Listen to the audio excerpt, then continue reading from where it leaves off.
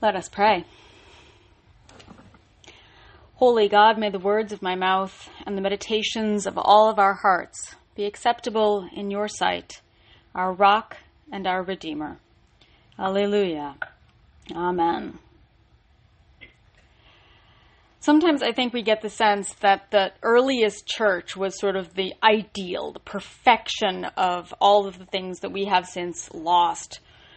That very first community was sort of sweetness and light, and the kingdom had come and all of that. But that's hard to hang on to when you actually start reading Acts. It seems to have lasted a few weeks like that, because humans are human throughout time.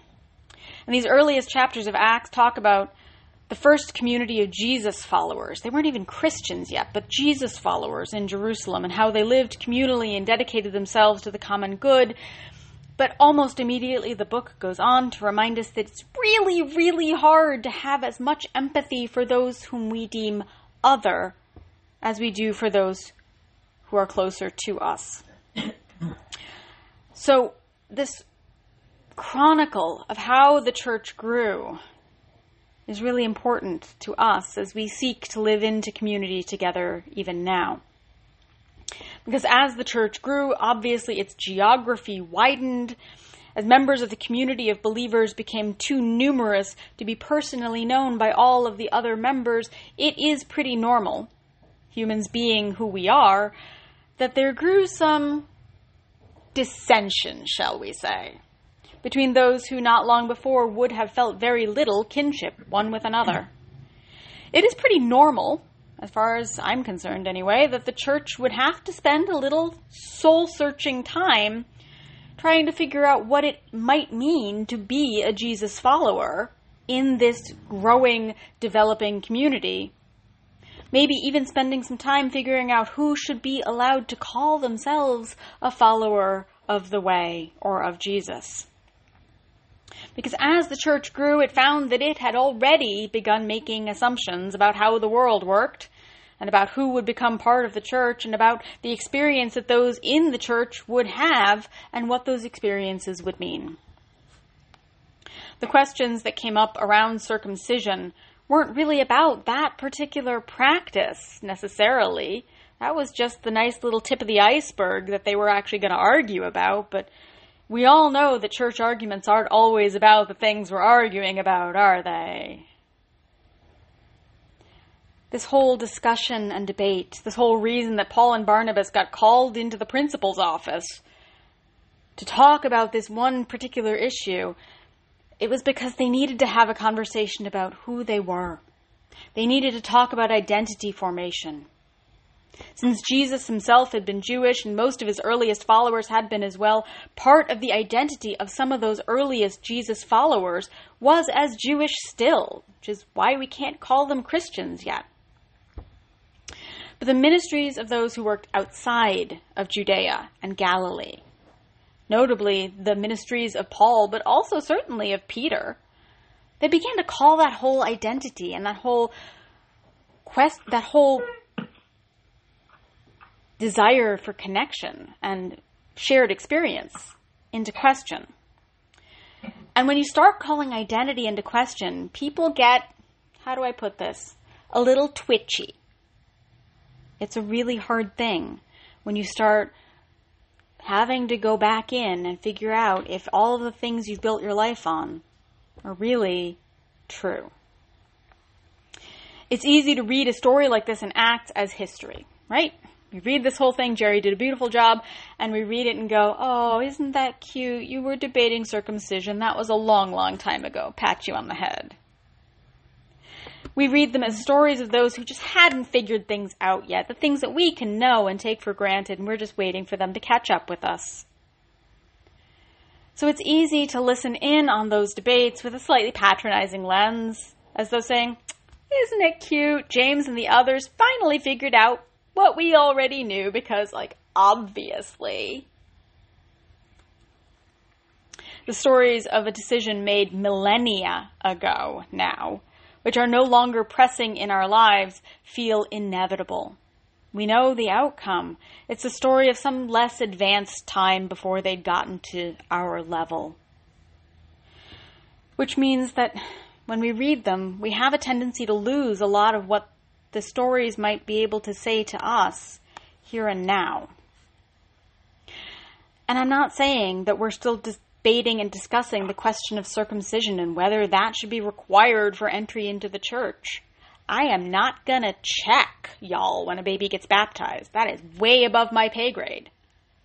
And it seems like a settled question to most of us. We don't debate this particular topic, although the question certainly lasted a lot longer than this one moment would have us believe. But there do remain before us questions of identity that we are still having to debate and still having to consider and still being uncomfortable with. We still debate who has the power in our churches, in our faith, to say who is in and who is out, to say who can set the parameters of a given identity and who cannot. So we don't debate circumcision at this point, but we still do debate the worthiness of people to be in community with us by means of certain symbols and acts to which we assign meaning. And it behooves us to pay very close attention when we start to do that, because we still create a sense of identity with particular understandings and expectations that come out of our lived experiences, but are not necessarily shared with those who might also be called to this identity as Christian. We don't debate circumcision, at least not as a faith practice, but we still insist that those who would change the paradigm plead their cases before those who hold power, often those who hold power by virtue of the very paradigm that is being called into question, which is a very difficult place to be. So, for example, we're not talking circumcision in our lives, in our daily routines, but those with substance use disorder might come before us asking for the dignity of being treated as humans rather than as criminals. And those who are on public assistance might come before us asking us to see them as complex individuals with complex stories rather than as the stereotype of the welfare queen. Indigenous people might come before us asking us to see the ways that we continue to take from them land and culture and sovereignty and even children, rather than using them as our mascots and calling it honor. Black people come before us asking us to see disparities in policing and voting rights and healthcare and labor, rather than seeing the individuals as threatening figures who bring their own misfortune upon themselves. Marginalized people come before us asking us to recognize their humanity, even though their experiences are not ours. And they do all of this because we, who have created this culture to be comfortable for us, who are the dominant figures in it so much of the time, have likewise assigned ourselves the role of judge and arbiter over the worthiness of others to participate in our community. We haven't changed so much from those earliest apostles who tried very, very hard to maintain a culture that was really comfortable for them, even as the church grew. The question of circumcision in the ancient church was not a small one, even though we look back on it now as though it's not a big deal. Because the initial impetus for circumcision among those who were Jewish had come directly from God to Abraham. It was the earliest mark of identity formation as God's people. It had been a key component in their identity well before Moses, even though he's the one they bring up now. And that's a really important thing for us to remember, that this discussion for them is on par with our modern discussions of something like white supremacy in terms of the emotional and psychological weight of the subject. We can bring this forward into our modern era very, very easily. And so it really behooves us, as we listen to them debate and question the importance of this identity formation in their time and for their people, to hear what happens right in the middle of the section we read today, where it says, "And they kept silence and listened." They sat in silence. They didn't just sit and listen.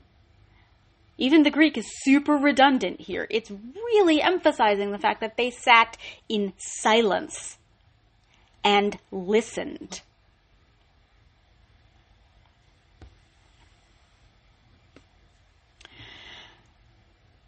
I hear a lot of conversation around me about how this world would just be better if we could listen to one another. And there are absolutely ways that this is true. Y'all know my feelings about the power of story, after all. I think that's a, question that comes up from me on a regular basis. But I find that more often than is comfortable, the people who beg us to listen are those who feel that their ability to set the narrative that we should all be living by, to see their experiences as universal and normative, the direction that we should all be heading, has been diminished by the presence of new voices that they're not used to hearing in the culture around us. Listening is indeed an excellent skill set to have, but using the idea of listening as a way to silence all but the dominant voices is just oppression in the guise of kindness. So I think it's totally worth stopping for a very long moment on this one sentence in our scripture passage today to consider this council, this meeting in Jerusalem, of the people who have set themselves to be, in fact, judge and arbiter of what it is to be a Jesus follower, debating the hot-button issue of their day, who are willing to sit in absolute silence while those who plead for that paradigm to change are allowed to tell their stories. It is absolutely normal that as they gathered there in Jerusalem, there would be dissension, that people would be upset, that this was not a calm and sweet conversation between rational people. This is identity formation. That's not a thing you discuss super rationally all the time. It's not a question that is going to keep people calm. And it is really, really super normal that having to change one's entire sense of self, to say that maybe circumcision isn't a big deal after all, for the sake of those who are considered outsiders, would be enough to have that whole gathering just stewing. We've all been there, where you're telling your story and no one is actually listening because they're just sitting there and stewing and just waiting for the chance. Remember? We've all done this, right? We know exactly what that feels like.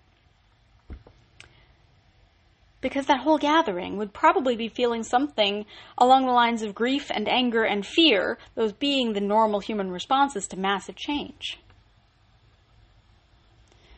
But the writer of Acts takes the time to very, very redundantly tell us that all of these people, debating this massive change to everything they have known and expected and understood in their lives, found it important to sit in silence, not stewing, not grumbling, not talking back, to sit in silence and listen to those who seek change, to a reality that has brought meaning to generation upon generation. They sit in silence and willing to listen. What a profound moment that must have been. Can you imagine what that must have been like for Paul and for Barnabas, these outsiders to this particular Jerusalem crowd, these two who, whatever their conversion experiences or their importance to us 2 millennia later, Paul wrote a hefty chunk of what we now consider scripture after all, but they were still, in that particular moment, right back there in the book of Acts, they were just the two who'd never met Jesus, really. They were the two who hadn't been apostles, who hadn't been present at the crucifixion. And it would be super easy to use that little piece, you weren't really there, to silence them, to say, you don't have the power to set this narrative, you don't have the power to say who's in and who's out, because you weren't really there at the time and we were. But they don't do that. The council kept silence, willing to hear their stories, willing to listen to stories that questioned the prevailing wisdom, stories that shifted the paradigm that you had to be Jewish to follow Jesus, Stories that changed the people who heard them and their very sense of what this new identity could possibly mean. Can you imagine what that would be like in any of our modern equivalencies? What it would be like to not only invite diverse voices into the room, but to actually allow them to change the narrative? What it would be like to actually keep silence and listen with our whole hearts, to listen without preparing our rebuttal, to listen without defensiveness, to listen in a way that might allow us to be broken open into new ways of being and new ways of seeing the entire world. What would it be like to fully incorporate people, to bring them into our body, who would shift our sense of identity, who would cause us to expand our understandings of what it means to be a Jesus follower, of what it means to truly be one body in Christ with compassion and grace and empathy beyond our ideas and all of our constructions about who is supposed to be in and who is supposed to be out, who is supposed to be us and who is supposed to be other. Can you imagine listening in such a way that for once it is not fear that holds power over us, but the very love that Jesus asked and modeled for us? That's the sort of listening that the Jerusalem Council embodied for Paul and for Barnabas. It's the sort of listening and the sort of love that Jesus embodied to the Syrophoenician woman who called him out when he suggested that she was a dog, who called him to see God's love as bigger than he had imagined and changed him in that moment. Because this is the sort of listening that changes us, that brings about the death of the old self and a resurrection, a new life made possible through love. The love that listens without defensiveness. As we let go of fearful, insular, exclusionary ways, as we let go of identities based on symbols that no longer hold us fully into the covenant, and live into new communities and new symbols and new ways of being that keep our hearts focused on love and grace and mercy that will push us beyond ourselves in search of a God whose stories are more than just our own lived experiences. Because the listening that our faith asks of us has always asked of us. That listening keeps us silent until we hear the voice of God in the person on food stamps who doesn't want to have to say no yet again when their kid wants lobster for their birthday dinner. Because poverty shouldn't mean your kid never gets something nice. It should keep us listening until we hear the voice of God in the black man who talks about the fear in his guts every single time he sees a law enforcement vehicle, and who asserts that Black Lives Matter because so much of his life has told him that they don't. It is the listening that keeps us silent until we hear the voice of God in the Secwepemc First Nation who knew perfectly well that the residential schools were full of mass graves and who need us to grieve these horrors, to hold this pain. Or the Ojibwe in northern Minnesota who are protesting a new pipeline and asking us to remember that tribal land is only sovereign until it is profitable to the dominant culture. The listening of our faith asks us to hear the voice of our God, the creator of all life, in all life, rather than just in the folks who look like us, or whose experience sound like ours, with whom we can make easy and instantaneous connections. The listening of our faith asks us to hear the voice of God in all life, rather than just in the spaces that we have created to hold God, and rather than just in the ways that we have established for our own dominant comfort. Because the listening that our faith asks of us is the listening that allows us to change, that asks us to change and to grow and to learn. It is the listening that brings about resurrection, a new life in our daily experiences, because it is the listening that shows forth God in this world, in all of God's complex diversity. And I don't think it's necessarily any easier for us than it was for that Jerusalem Council all those years ago. These are hard issues. These are issues that make us question the very core of everything we've known.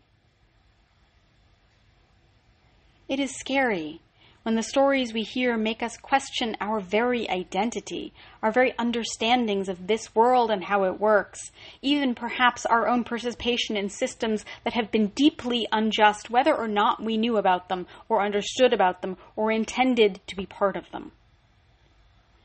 The conversations of our day are every bit as fraught and as frightening and as divisive as the one held in Jerusalem so many centuries ago. But we have one thing that they did not. We know how the story ends. We know what happened as the death of that one identity, that one symbol opened ways to new life in a more inclusive body. And so we trust. We look into our past and we hold in faith that our own listening, our own change can bring forth life, even when it might feel like death. For that is the way of our faith.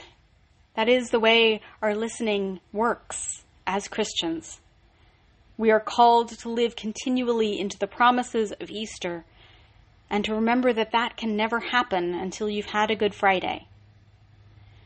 The ways of our faith, listening included, remind us that the moments that seem to be endings, the changes that seem to destroy our foundations, are never the final chapter in the story that God is continually telling through the voices that we are called to hear and embody as our own, even when they seem so different than anything we've known. For the silence of our listening moment is the silence of the tomb, in the moment before the stone is rolled away, and the sunlight of a new life shines upon us by the grace of God, our eternal storyteller, who calls us to find new ways forward. Thanks be to God. Alleluia. Amen.